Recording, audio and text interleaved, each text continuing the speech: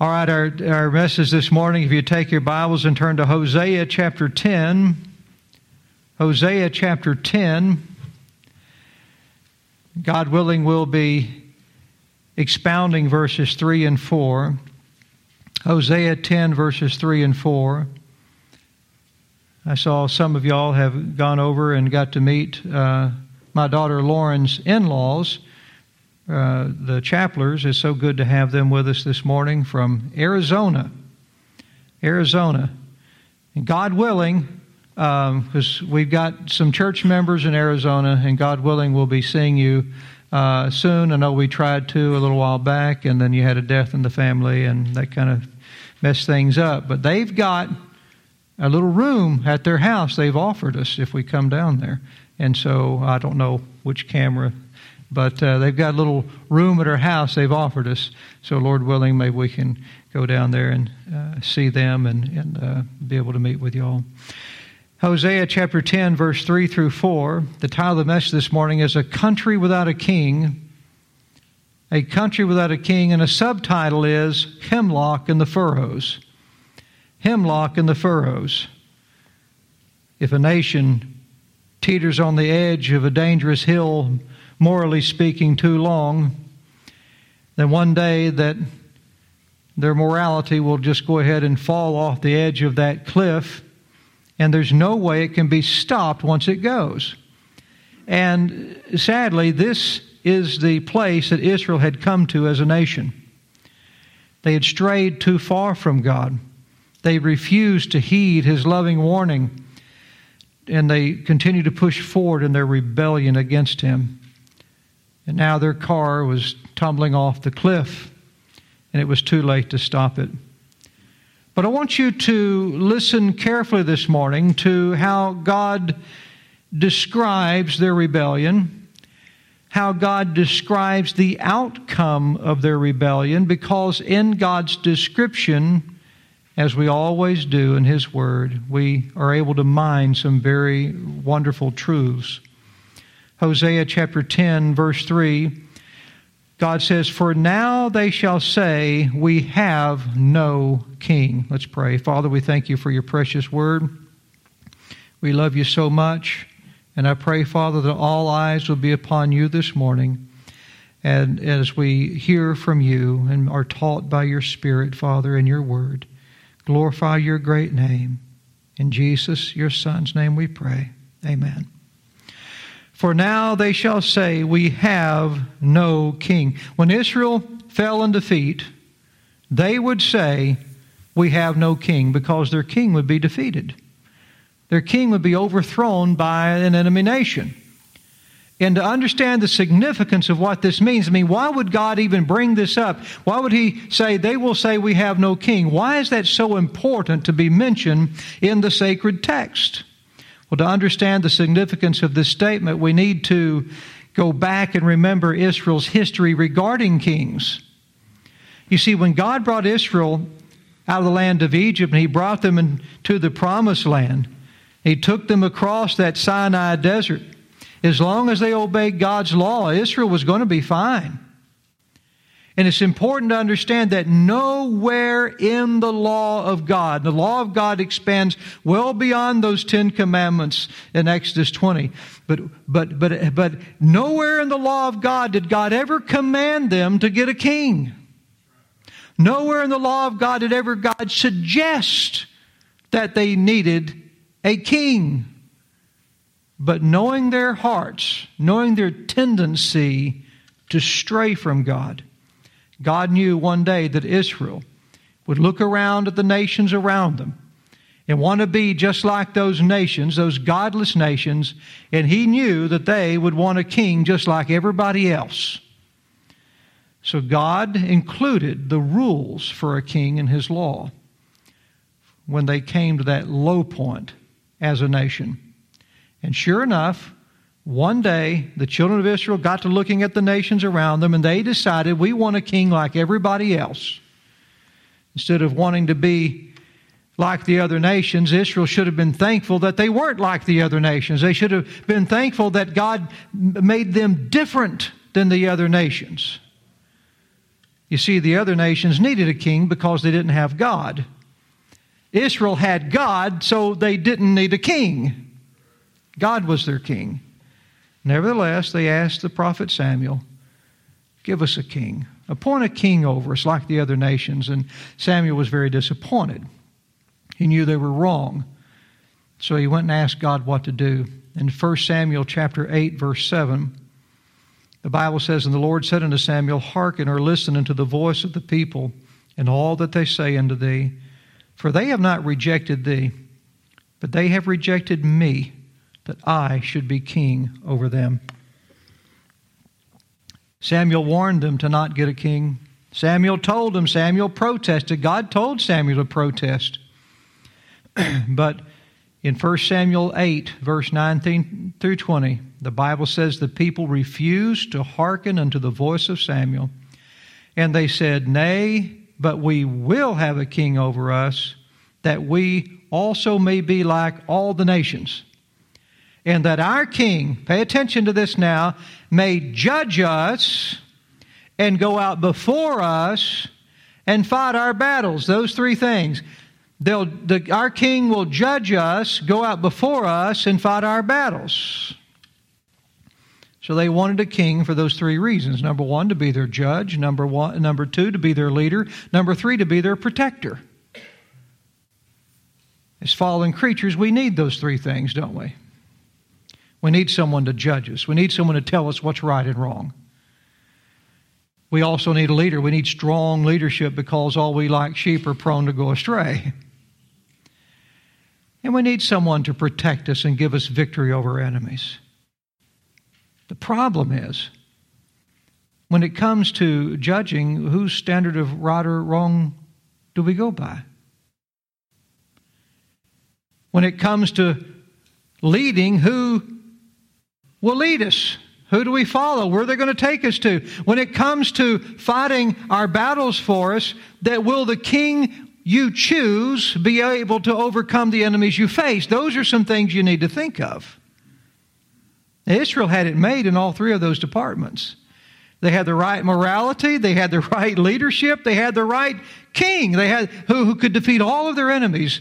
Because God could do all that for them and had done all of that for them. It was God that brought them out of the stronghold of the most powerful nation in the world, which was Egypt, who overcame Pharaoh through the power of the Passover. Our earthly judges don't always have heavenly standards, do they? We know that because it's the supreme judges of our land that told us that a woman had a right to abort her children. It's the supreme judges of our land that tell us that two men have the right to marry each other. Our earthly leaders are often the blind leading the blind. Brother Shepherd sent me a news article the other day of a mega church that had a Super Bowl themed church service, and they had a female pastor kick off the church service by kicking the Bible like a football across the stadium. Our earthly protectors, blind leading the blind. You should, instead of kicking that Bible, she'd read it, she'd understand she couldn't be a pastor. Our earthly protectors are defeated by the same enemies that defeat us. Kings and presidents, they may be able to win wars against some nations, but ultimately they'll overcome our true mortal enemies: sin, Satan, and death. That's the true enemies of man. This is why we need a king who will judge us according to the right standard of right or wrong, that will lead us so that we don't fall into the ditch, and that can defeat our true enemies, the ultimate enemies of mankind. And Israel had the only king on earth who could do that for them. That was God. And they rejected him as their king and traded him in for a man. Adam traded his king in for a woman. The woman traded her king in for a serpent. And Israel traded their king in for a man. It's just what people do. The human race has a history of making bad decisions when it comes to choosing leadership. But if we will have Him, God has promised to give the human race a king, to lead us in the way of righteousness, to judge us in the way of truth and morality, and to give us victories over our enemies of sin and the grave, that we may have everlasting life. That's what the gospel message is all about. Israel would say, we have no king. With the gospel message, we can say, we have a king. I want you to listen to how John the Baptist's father described God's promise to Abraham. When we think of God's promise to Abraham, oftentimes we think of God saying, well, here, you can have this land over here. There was so much more to that. God promised that He would make Abraham a blessing, and then through Abraham, all the nations of the earth would be blessed, which meant the curse that they had inherited from Adam would have to be removed so they could be blessed with the promise that God was giving Abraham, which would come through Abraham's seed, the Lord Jesus Christ. And then we could inherit the land forever. And the only way you can inherit land forever is if you live forever. The promise to Abraham was everlasting life through his seed. Now listen carefully to how John the Baptist's father described, by the inspiration of the Holy Spirit, God's promise to Abraham. He says in Luke chapter 1, verse 73 through 77, Luke 1:73, he described God's promise to bless the world through Abraham as, quote, the oath which He sware to our father Abraham, that He would grant unto us, that we, being delivered out of the hand of our enemies, might serve Him without fear, in holiness and righteousness before Him all the days of our life. Now, if you just stop there, you would think, all right, well, God promised to deliver us out of the hands of our enemies, and we'll be able to serve Him without fear in holiness and righteousness all the days of our life. Well, there's your leadership, there's your judgment, and there's your king fighting your battles for you right there. But listen to what he goes on to say. In the next verse, verse 76, he says, and thou, child, talking about John the Baptist, shalt be called the prophet of the highest, for thou shalt go before the face of the Lord to prepare His ways, to give knowledge of salvation unto His people by the remission of their sins. Not putting away the Romans so they can serve Him without fear. Not putting away the Greeks or the Assyrians or the Babylonians, not putting away these people, but putting away your sins. To remit your sins, we'll be able to serve Him without fear.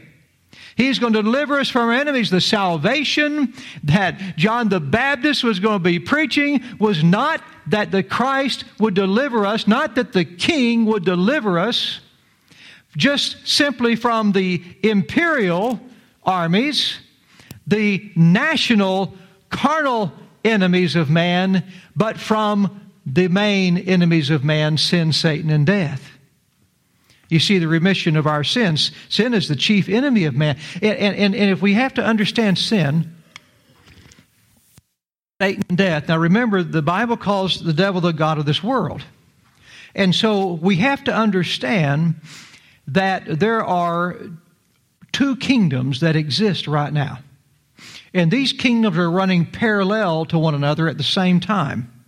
That is the kingdom of this world, and that is the kingdom of our God and of His Christ. They run parallel together. One will come to an end, the other will go on forever. All right? So when we're born into this world, we are born into a kingdom that's ruled by the devil through the power of sin and death. And so sin, if you will, and death, it reigns in this fallen kingdom of man. It reigns just like a nation against us. And so when Jesus comes back, the book of the Revelation explains He will come back as King of kings and Lord of lords. Why? This is why Jesus taught us to pray, Thy kingdom come, because the kingdom that we were born into must be overcome. And if that kingdom is not overcome, it will continue to reign over us in the power of sin and death. And it's going to keep us holding to that death.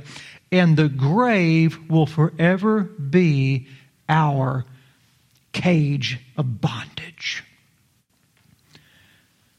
And so, John the Baptist's father here, he says He's going to deliver us from the hand of our enemies. He's going to show us the way of salvation, that is, from our enemies, by the remission of our sins.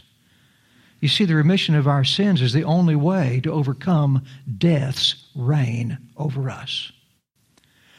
God did not design man to live under the power of sin and death. He designed us to live under the power of eternal life and righteousness by His Holy Spirit. Sin and death are foreign powers. God did not put sin and death in the Garden of Eden. Man did.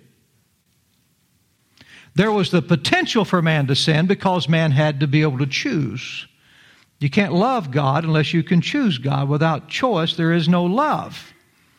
The ability for us to love hinges upon the power for us to choose.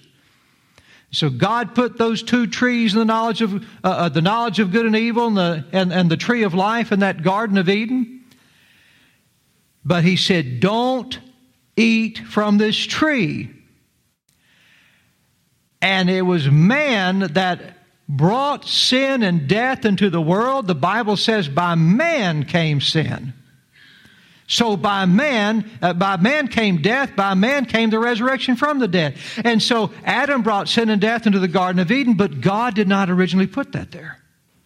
Sin and death are foreign powers that invaded earth's domain through Adam's disobedience. And Jesus came to deliver us from our enemies of sin and death by defeating those enemies on the cross in the empty tomb and triumphantly reigning over them as our King. 1 Corinthians chapter 15. 1 Corinthians chapter 15, verse 24 through 26. Listen to how the Bible describes the second coming of Christ and Him ruling on earth and bringing His kingdom to fruition. Then cometh the end, when He, that is Jesus, shall have delivered up the kingdom to God, even the Father, when He shall have put down all rule and all authority and power. Jesus has to put down all rule, all authority, and power. In other words, He has to completely bruise the head of that foreign invader of sin, Satan, and death that now reigns. He has to completely crush it and put down all that authority and power of the present world system that is now our enemies. This all goes back to Him saying, I will put enmity between you and the woman, between her seed and your seed. It shall bruise your head, you'll bruise his heel. This is playing out here in 1 Corinthians 15. Then cometh the end, when he shall have delivered up the kingdom to God, even the Father, when He shall have put down all rule and all power, and all authority and power. Verse 25, for He must reign till He hath put all enemies under His feet. What enemies? The enemies that John the Baptist's father was talking about. Verse 26, the last enemy that shall be destroyed is what? Death. Not Russia, not China, not Iran, not the Democrats. The last enemy that shall be destroyed is death. These are the enemies that Christ came to rule over, to bring into subjection, to ultimately conquer forever and forever. Romans chapter 5, verse 17. Romans chapter 5, verse 17 says, "For if by one man's offense death" what? Reigned. Right now, what's reigning in this world? Death is reigning. Death reigns over everyone and brings all of us into subjection. It conquers every one of us. By one man's offense, death reigned. So he says here, "Much more they which receive abundance of grace and of the gift of righteousness shall reign in life by one, Jesus Christ." Oh man, thy kingdom come, right? I'm glad to be part of the kingdom. You can put a crown on a man's head and you can call him a king. You can elect a president, put him in the White House. You can ordain a supreme leader if you're in North Korea. But no matter how high you promote someone, they're still just a man or a woman. There is no descendant of Adam that can overcome the true enemies of man. For sin and death reign over them too. The only man who can defeat the greatest enemies of man is Jesus Christ, the virgin-born Son of God. All who rejected Christ and put their trust in earthly leaders will one day say, like Israel, "We have no king." We have no one who can overcome the greatest enemies we face. Look back in your text now in Hosea chapter 10. We have no king. Why? Because we feared not the Lord. And that word fear means reverence Him as the one true God and creator of all things. Israel lost their earthly king because they did not fear or reverence the Lord as their true sovereign leader, protector, judge, and king. They had forsaken the only one who could protect them from their enemies, and now they would die by their enemies under their enemies' reign. Here's a kingdom truth. Those who live without God's authority shall die without God's grace. Those who live without God's authority shall die without God's grace. When the Jews crucified Jesus, do you know what they said? And this was so important. This ties right in with Hosea chapter 10. Jesus came to deliver them from their enemies of sin, Satan, and death. Jesus came to do what no other king could do. And the earthly judge says, "Shall I crucify your king?" And you know what they said? "We have no king but Caesar." And the Scripture's fulfilled. How sad. He said, they'll say, "We have no king." And it came to pass. And one day they're going to understand that they have no king because they feared not the Lord. Because Jesus told them, if you believed God, you'd believe me. If you were like Abraham, if you believed Moses, you'd believe me. If you believed at all, you would believe me. But they've rejected him as their king. And now the Jews will say, look back in your text, "What then should a king do to us?" Or perhaps better, "What then shall a king do for us?" Caesar can't help them now, can he? They and Caesar are probably in the exact same place right now. What good can a king do them now? That's how some translations put it. Caesar needed Jesus like they did. Do you know why Israel didn't recognize their Savior? They didn't recognize their enemies. That's why. Had they recognized their enemies, they would have recognized their Savior. The Savior came telling them about their sin. And they said, "We're not sinners. We're not sinners like these publicans. We're not sinners like your followers that eat with unwashed hands." They didn't recognize their king because they didn't recognize their enemies. That's why repentance is necessary for salvation. You have to come to a place where you understand you are guilty of sin. You can't need a Savior for something you don't believe you need saving from.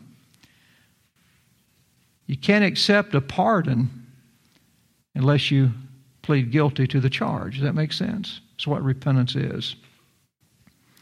Hostile foreign governments weren't their enemies. Sickness, hunger weren't their enemies. They were symptoms of their enemies. The true enemy that causes all these things is sin and death, and only Jesus can deliver us from them. And whatever you put your trust in, whether it's your money or your education or politics or even your religion, when it comes your time to die, if you didn't put your trust in Jesus, you're going to say, what can that king do for me now?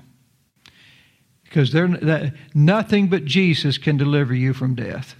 Nothing.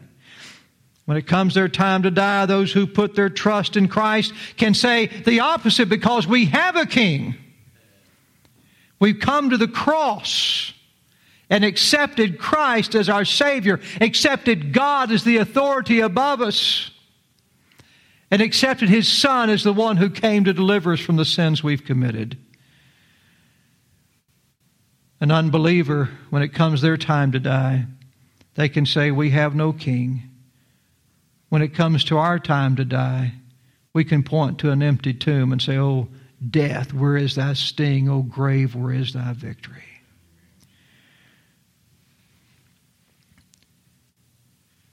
Now, you can't reject the truth without embracing lies. Here's a kingdom truth for you this morning. Those who aren't saved by the truth that they believe will fall by the lies that they believe and tell. Those who are not saved by the truth they believe, which is the gospel, they ultimately shall fall by the lies that they believe and the lies they tell. God said, verse 4, as we sum this up, they have spoken words, swearing falsely and making a covenant. If they made a treaty, it wasn't worth the paper it was written on. Their words and their promises meant nothing. You see, Christianity is founded upon truth. Christianity is founded upon the fact that God never lies. It has to be, because we're saved by faith. And faith believes something. It believes the good news of Christ. And if that news isn't true, then our faith is worthless. There's not a single Christian here today who could lay their head on their pillow at night with assurance that they're going to heaven, that they're accepted by God, if there was the slightest chance that God could lie. The slightest chance that what God told us is not true. The slightest chance that He'll not fulfill His promise, but as the children of God, we rejoice in the fact that it's impossible for God to lie. And people should be able to rejoice in that fact, and those who do should not lie as well. People who believe the truth should always speak the truth, right? The Bible says now that we know Christ, we shouldn't lie one to another anymore.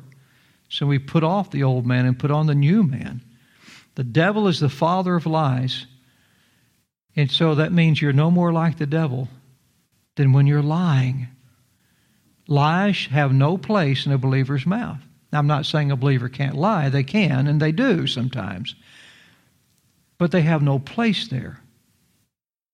There are some people in our government today who, when they get on television to address the nation, I don't know what you do, I just turn it off. Because they've already proven themselves to be liars. I don't believe a word they say. There's no use in listening to them. And I remember growing up being so proud of my government when I was a young man. I was proud of Ronald Reagan, our president. I know he's just a man. I understand he had faults and everything too. All men do. But I remember thinking, as a young man, at least I believed this anyway, even though it was probably in many ways naive. But I think it was more true than it is now. And I remember thinking, well, other governments lie, but the United States, they'll never lie. They'll always tell the truth to their citizens. I remember thinking that growing up. Sadly, though, we have leadership now that blatantly practices lies. There was a lot about President Trump I disagreed with, and I still disagree with, but I quickly learned when he got in the office and the media said one thing and he said another, I quickly learned he was telling the truth and the media was lying. If he made a promise, he tried to keep it. Why is it important to have a leader that speaks truth? Why is it important for a nation to speak truth? Because truth is the foundation of all morality. Righteousness cannot exist apart from truth. At this time in Israel's history, the king's word meant nothing. The people's word meant nothing. God is truth, so when a nation no longer regards God, it no longer regards truth. The two go hand in hand. All truth comes from God. God is truth. When you disregard God, you disregard truth. If there's a recklessness to the God above you, there'll be lies on the earth around you. Without truth, there can be no righteous judgment in a nation. See, our nation was founded upon the fact that God created all men equal.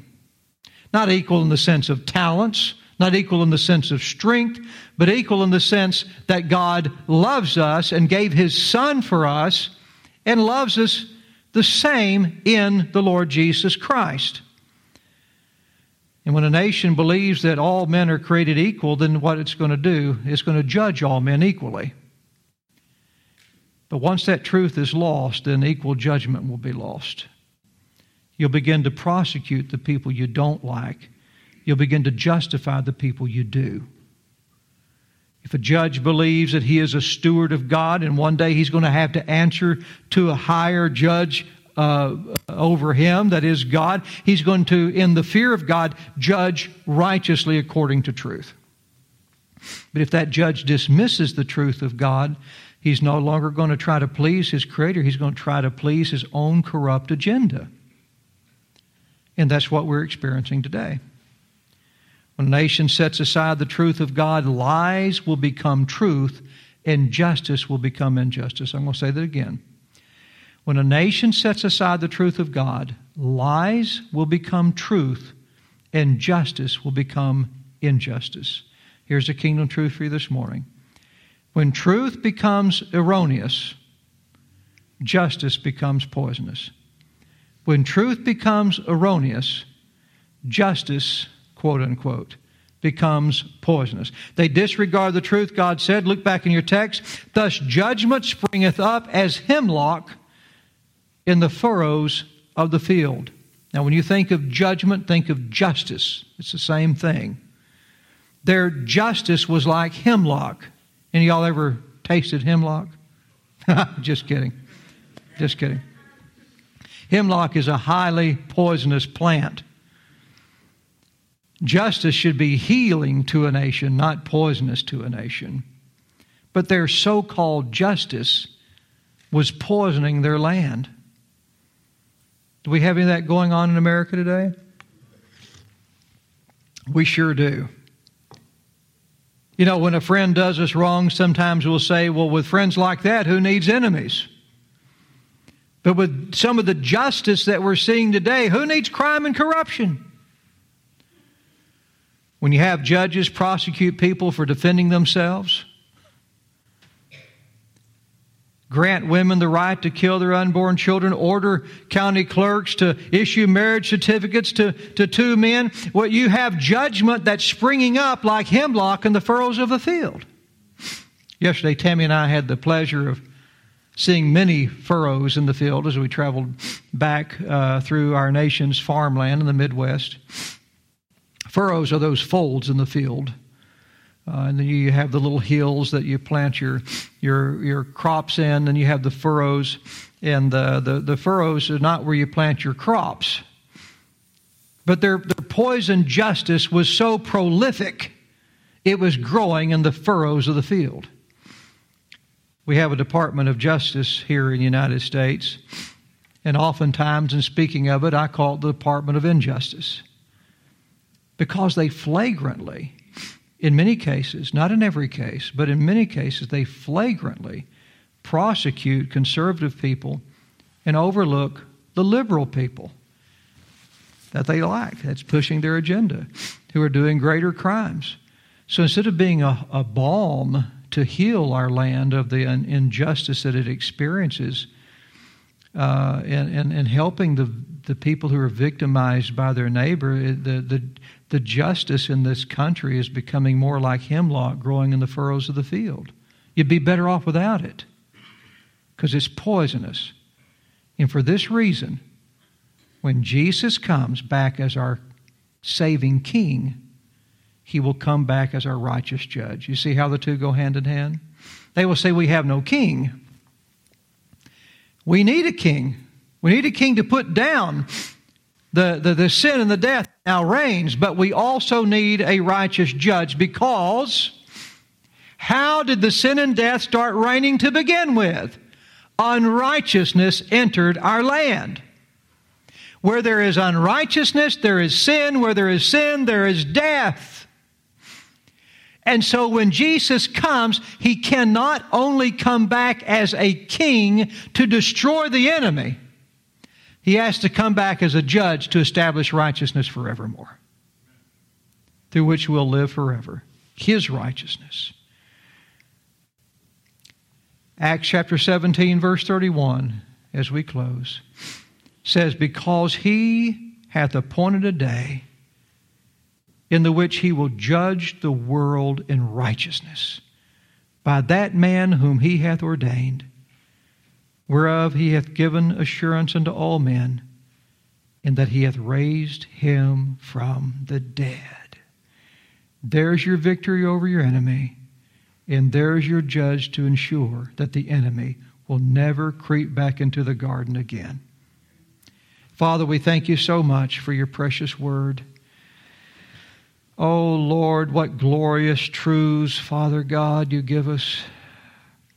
What great assurance You give us in the gospel. We thank You, Father, for giving us a Savior who came as a king and a judge. The earth has not crowned Him yet, but it will. The earth has not bowed the knee yet, but it will.